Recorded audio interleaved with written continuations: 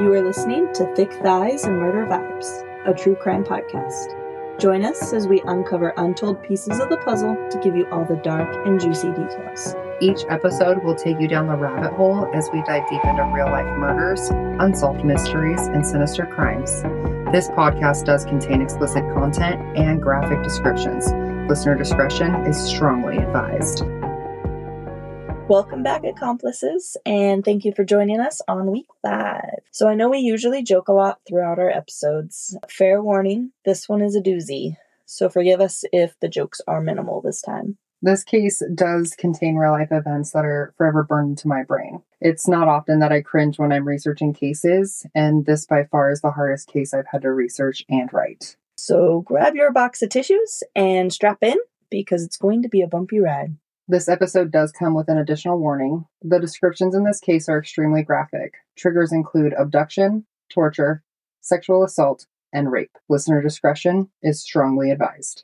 I'm going to pre-apologize for any names that I may pronounce incorrectly, as this is the case of Junko Furuta. Junko was a Japanese student with her whole life ahead of her, but was sadly cut short. Junko was born January 18, 1971 in Masato, Japan. She lived with her parents and 2 brothers. Known to her friends as Jun-chan, she attended Yashio Minami High School and worked part-time after school. She did this to save up money for a graduation plan she had arranged. Furuta also accepted a job at an electronics retailer where she planned on working after graduation. Junko Furuta was just a normal teenage girl. She was pretty, bright, and got good grades in her classes. Junko had a good girl reputation, and unlike her classmates, she didn't drink, didn't smoke, or use drugs. She was quite popular at school and seemingly had a bright future ahead of her. Then she met Hiroshi Miyano. Miyano was well known as the school bully, often seen bragging about his connections to Yakuza, a powerful Japanese organized crime syndicate. Originally, the word Yakuza was synonymous with gangster, and it is still, but it now also serves as the umbrella term for organized crime syndicates in Japan. The mafia's reach ranges from prostitution and gambling to notable sway in politics. According to their classmates, Miyano had developed somewhat of a crush on Junko and was enraged when she had turned him down. After all, no one had ever dared to reject him, especially after he told them of his Yakuza friends. Intimidation is the best form of flattery. A few days after taking his rejection, Miyano and his friend Minato were hanging around a local park, preying on innocent women. As known and experienced gang rapists, Miyano and Minato were experts in spotting easy targets. Around 8:30 p.m., the boys noticed Junko on her bicycle and on her way home from her job. Minato kicked Junko off her bike, expertly creating a diversion, at which point Miyano stepped in, pretending to be an innocent and concerned bystander. After helping her up, he asked if she wanted an escort home, which she unwittingly accepted. However, she never made it home. Instead, Miyano led her to an abandoned warehouse where he told her of his Yakuza connections and raped her, threatening to kill her and her family if she made a sound. At around 3 a.m., he then took her to a park where his friends Minato, Agura, and Watanabe were waiting. While at the park, the boys raped her. The boys were serial sexual predators. They usually let their victims go, but Junko's suffering had only just begun.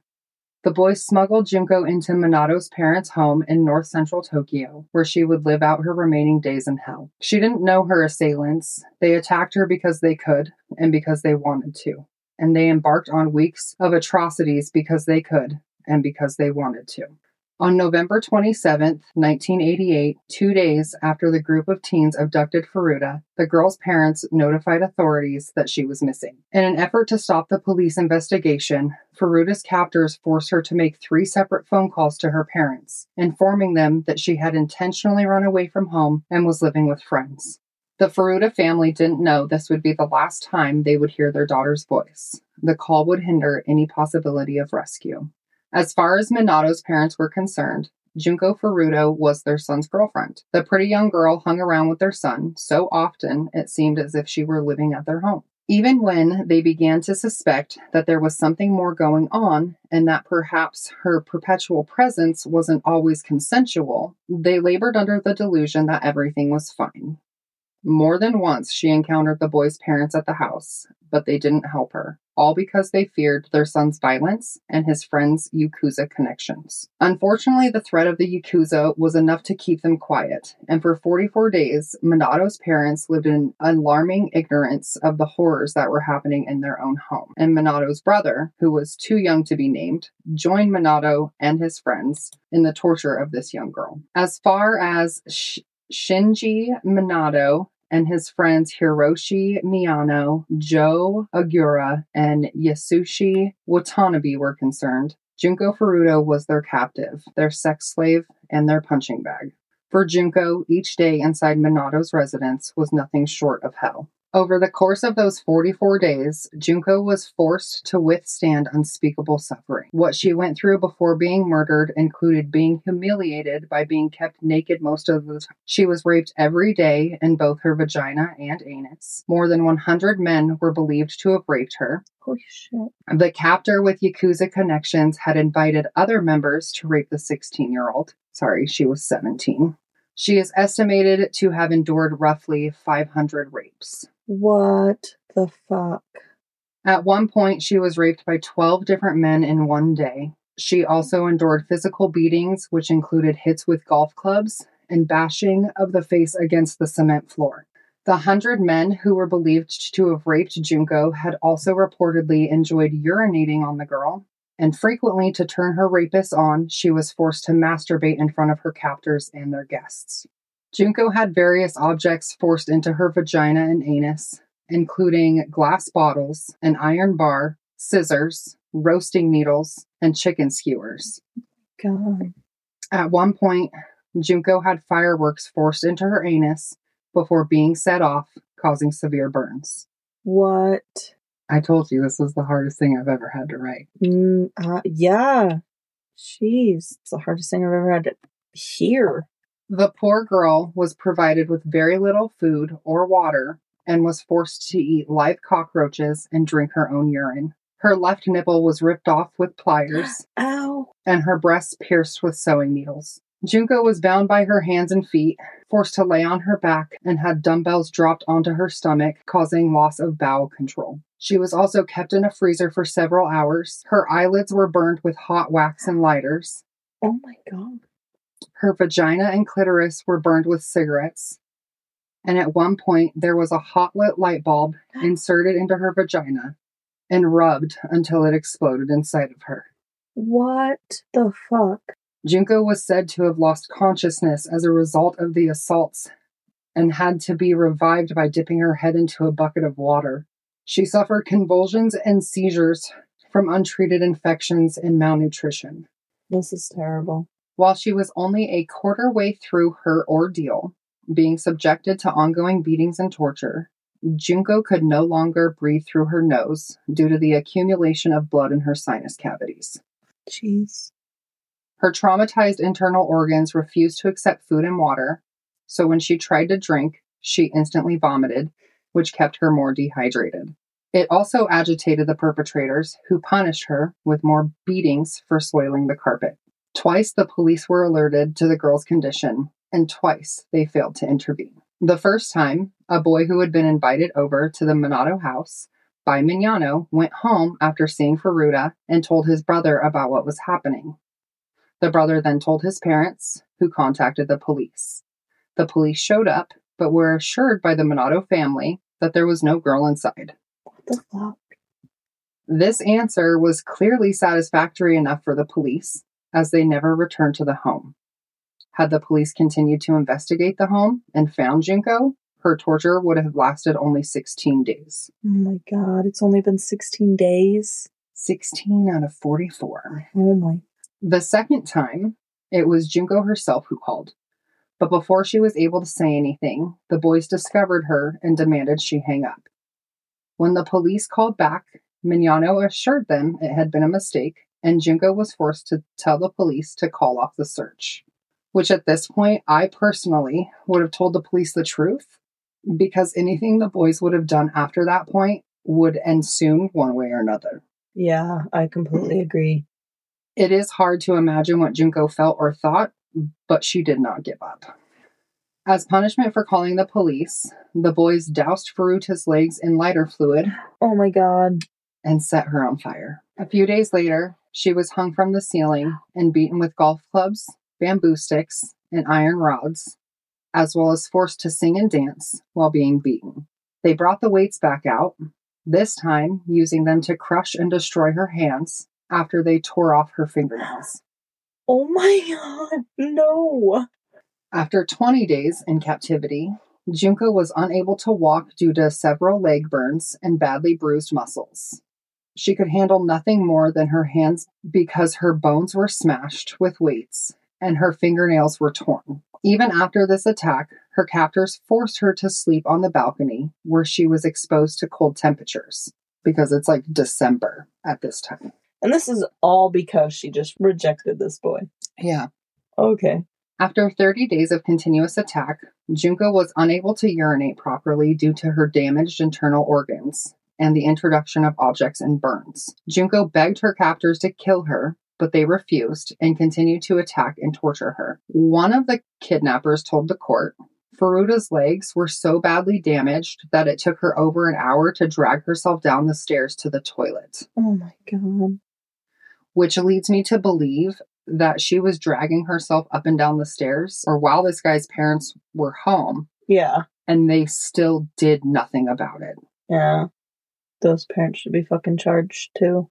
Junko's body was so severely crippled that she began to emit a foul odor, driving the boys away from her sexually. On January 4th, 1989, 2 weeks before Junko's 18th birthday, her captors challenged her to a game of mahjong. They told her if she won, they would release her. However, her win only made them angry and more torture followed.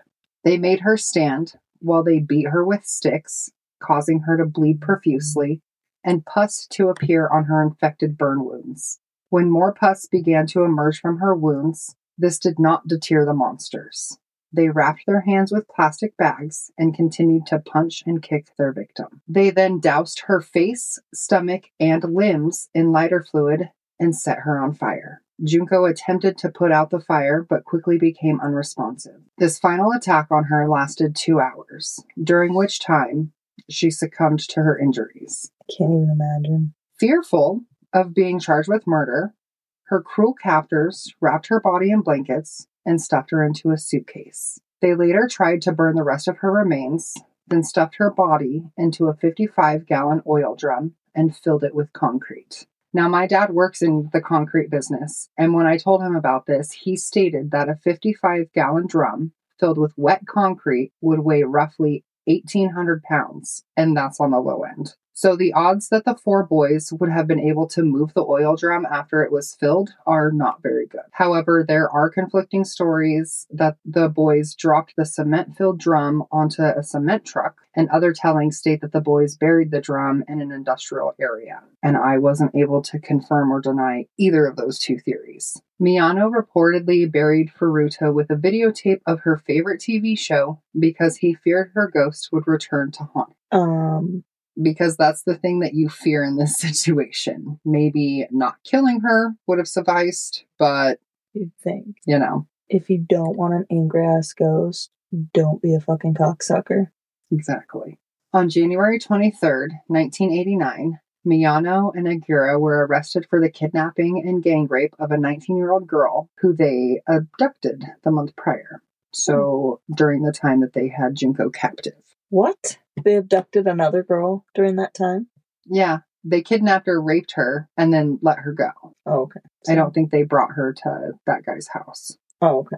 In an interrogation on March 29th, 1989, Miyano believed that authorities already knew that he was involved in Junko's murder and told the police where to find her body. In the end, the murder case which the police had been referring to had been unrelated to Junko, and Miyano had unwittingly turned himself in. Like a fucking dumbass. Fucking dumbass. Upon the authorities' recovery of the cement-filled drum, Junko's fingerprints were used to identify her body, and DNA testing linked at least 2 of the teens to this crime. Good. Within days, all 4 boys were in custody. Good. When police found Junko's body, her face was unrecognizable. During her autopsy, the coroners found uranium C bottles, which are similar to Red Bull energy drinks, stuck inside her anal cavity. Horrifyingly, she was also pregnant, despite the severe injuries to her uterus. Oh my God. Her vagina and anus also sustained severe injuries to the point where the two holes had become one. Oh my God. When Junko's mother was informed of the horrifying torture her daughter had endured prior to her death, she fainted and needed to be admitted for psychiatric treatment. There's no way, as a mother, I would want to know what happened. Like, I don't know if that sounds terrible or not, but I don't think I could live with myself knowing that. Yeah. My daughter had to endure all that. Yeah. I'm not a mom, but I'm definitely the type where I want to know all the details. But I think if I, like, when I do have kids, my perspective would probably change on that. Like, nope, I don't want to know. Yeah. She was tortured and she was murdered. Yeah. That's all I need to know. Yeah. Because no parent should have to know the things that happened to that girl. No. So since the four boys were legally juvenile at the time of the crime, the court sealed their identities during the criminal proceedings. However, a Japanese magazine dug up and published their identities because they believed that Junko Furuta's murderers did not deserve to be kept anonymous, considering the cruelty of their crimes. Good. Yeah, that's exactly what I said. Yeah, they don't need to be fucking kept anonymous. Those bastards knew exactly what they were doing. At the trial, the four perpetrators pled guilty to committing bodily injury that resulted in death, rather than pleading guilty to murder. Okay. It's like they might as well have just called it manslaughter. I think that's just a slap in the face. Just, oops, she died. Don't know why. Shockingly, because the boys were underage by Japanese standards, they were given lenient sentences. Are you fucking kidding me? I'm not fucking kidding you. The Tokyo Public Prosecutor's Office sought a life sentence for the leader of the gang due to the horrific, protracted series of crimes against Furuta, his record of delinquency, and his known association with professional criminals. However, Miyano's lawyers successfully presented him as a remorseful young man trying to overcome a destabilizing childhood brain injury. What a crock of shit. Agreed. A remorseful young man. Okay. Nobody does that to a fucking child and is remorseful about it. Yeah. In July 1990, a lower court sentenced Miyano to 17 years in prison. In July 1991, a judge in a higher court later revised the sentence to 20 years. Still 20 years. That is not bringing any justice. The remaining teens all received lighter sentences. 3 to 4 years for Watanabe, 4 to 6 years for Minato, and 8 years in juvenile detention for Agura.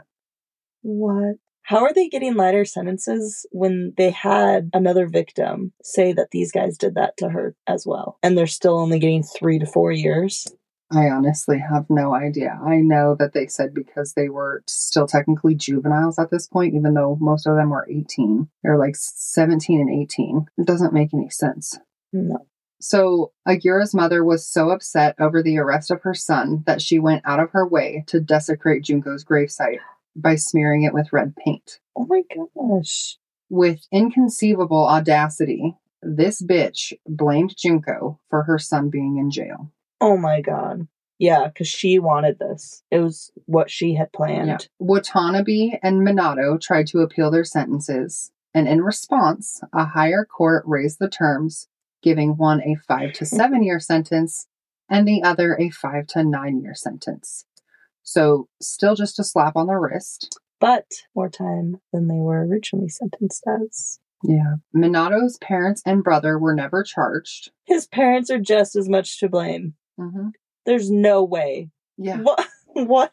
Yeah. In the United States, you're an accomplice. Yeah. Like you knew the whole time and you didn't say anything. I can't. But as part of the sentencing, they were forced to sell their home and pay Furuta's parents an estimated of 50 million yen, or a little over $600,000. Good. But out of that $600,000 in restorations that was ordered to be given to the family by Mr. and Mrs. Minato, 0 cents actually went to the Furuta family. You're kidding me. The Minatos ended up giving the money from selling their house to Minato, Watanabe, and Agura, when they were released from jail. And these assholes used the money to party. Are you fucking kidding me? So remorseful. Aguirre didn't appeal his sentence and served out his term. When he turned 22, he had to be transferred from a juvenile prison to finish a short portion of his sentence in an adult facility. He was 17 at the time of the crime. He served a combined 8 years and was released in 1999. On release, he changed his name to Joe Kamisaku, taking the surname of one of the parties who'd supported him through the trial. But by 2004, Kamisaku had allegedly renewed his contract with the underworld, and he was in trouble with the law again. Shocker. He was arrested for assaulting a 27-year-old acquaintance, Takatoshi Isano. Upset that a woman in his life might be involved with Isano, Kamisaku tracked the man down, beat him, shoved him in his truck, drove him from Adachi to his mother's bar in Masato, Furuta's hometown, and continued to beat him. During the 4-hour beating, Kamisaku allegedly threatened to kill the man, telling him that he had killed before and knew how to get away with it. During his trial, Kamisaku admitted to the assault, but he denied that he'd referred to any previous murder or had threatened Isano. Prosecutors wanted Kamisaku to spend another 7 years in prison. They got a conviction and the sentence they wanted. Kamisaku has since been released again. Of course he has. In January 2013, Miyano was arrested once more for fraud, and later that month was released without charge due to insufficient evidence. In 2018, Minato was once again arrested for attempted murder after he beat a 32-year-old man with a metal rod and slashed his throat with a knife. By now, all the boys have been released from jail, and Watanabe is believed to be the only one who has avoided further criminal activity since his release, and the rest have not proven to have turned their lives around. Clearly. How on earth so many injustices were committed over the course of this tragic event is still a mystery to this day. It's unthinkable that so little justice was served for this poor girl's 44 days in hell. At Junko Furuta's funeral, her future employer gave her parents a uniform in a touching gesture that they could place in her casket, and the principal of her high school provided her with a diploma. The following is a quote from a memorial address written by one of her friends. "Welcome back. I have never dreamed that we would see you again in this way. You must have been in so much pain, so much suffering. The happy we all made from the school festival looked really good on you. We will never forget you. I have heard that the headmaster has presented you with a graduation certificate, so we graduate together, all of us. There is no more pain, no more suffering. Please rest in peace." I'm not crying, you're crying. I am crying. So, Shayna, I know you'd never heard this story before. So what was it like hearing it for the first time? I have no words. It's heartbreaking knowing that she had to endure so much. It makes me angry. Yeah.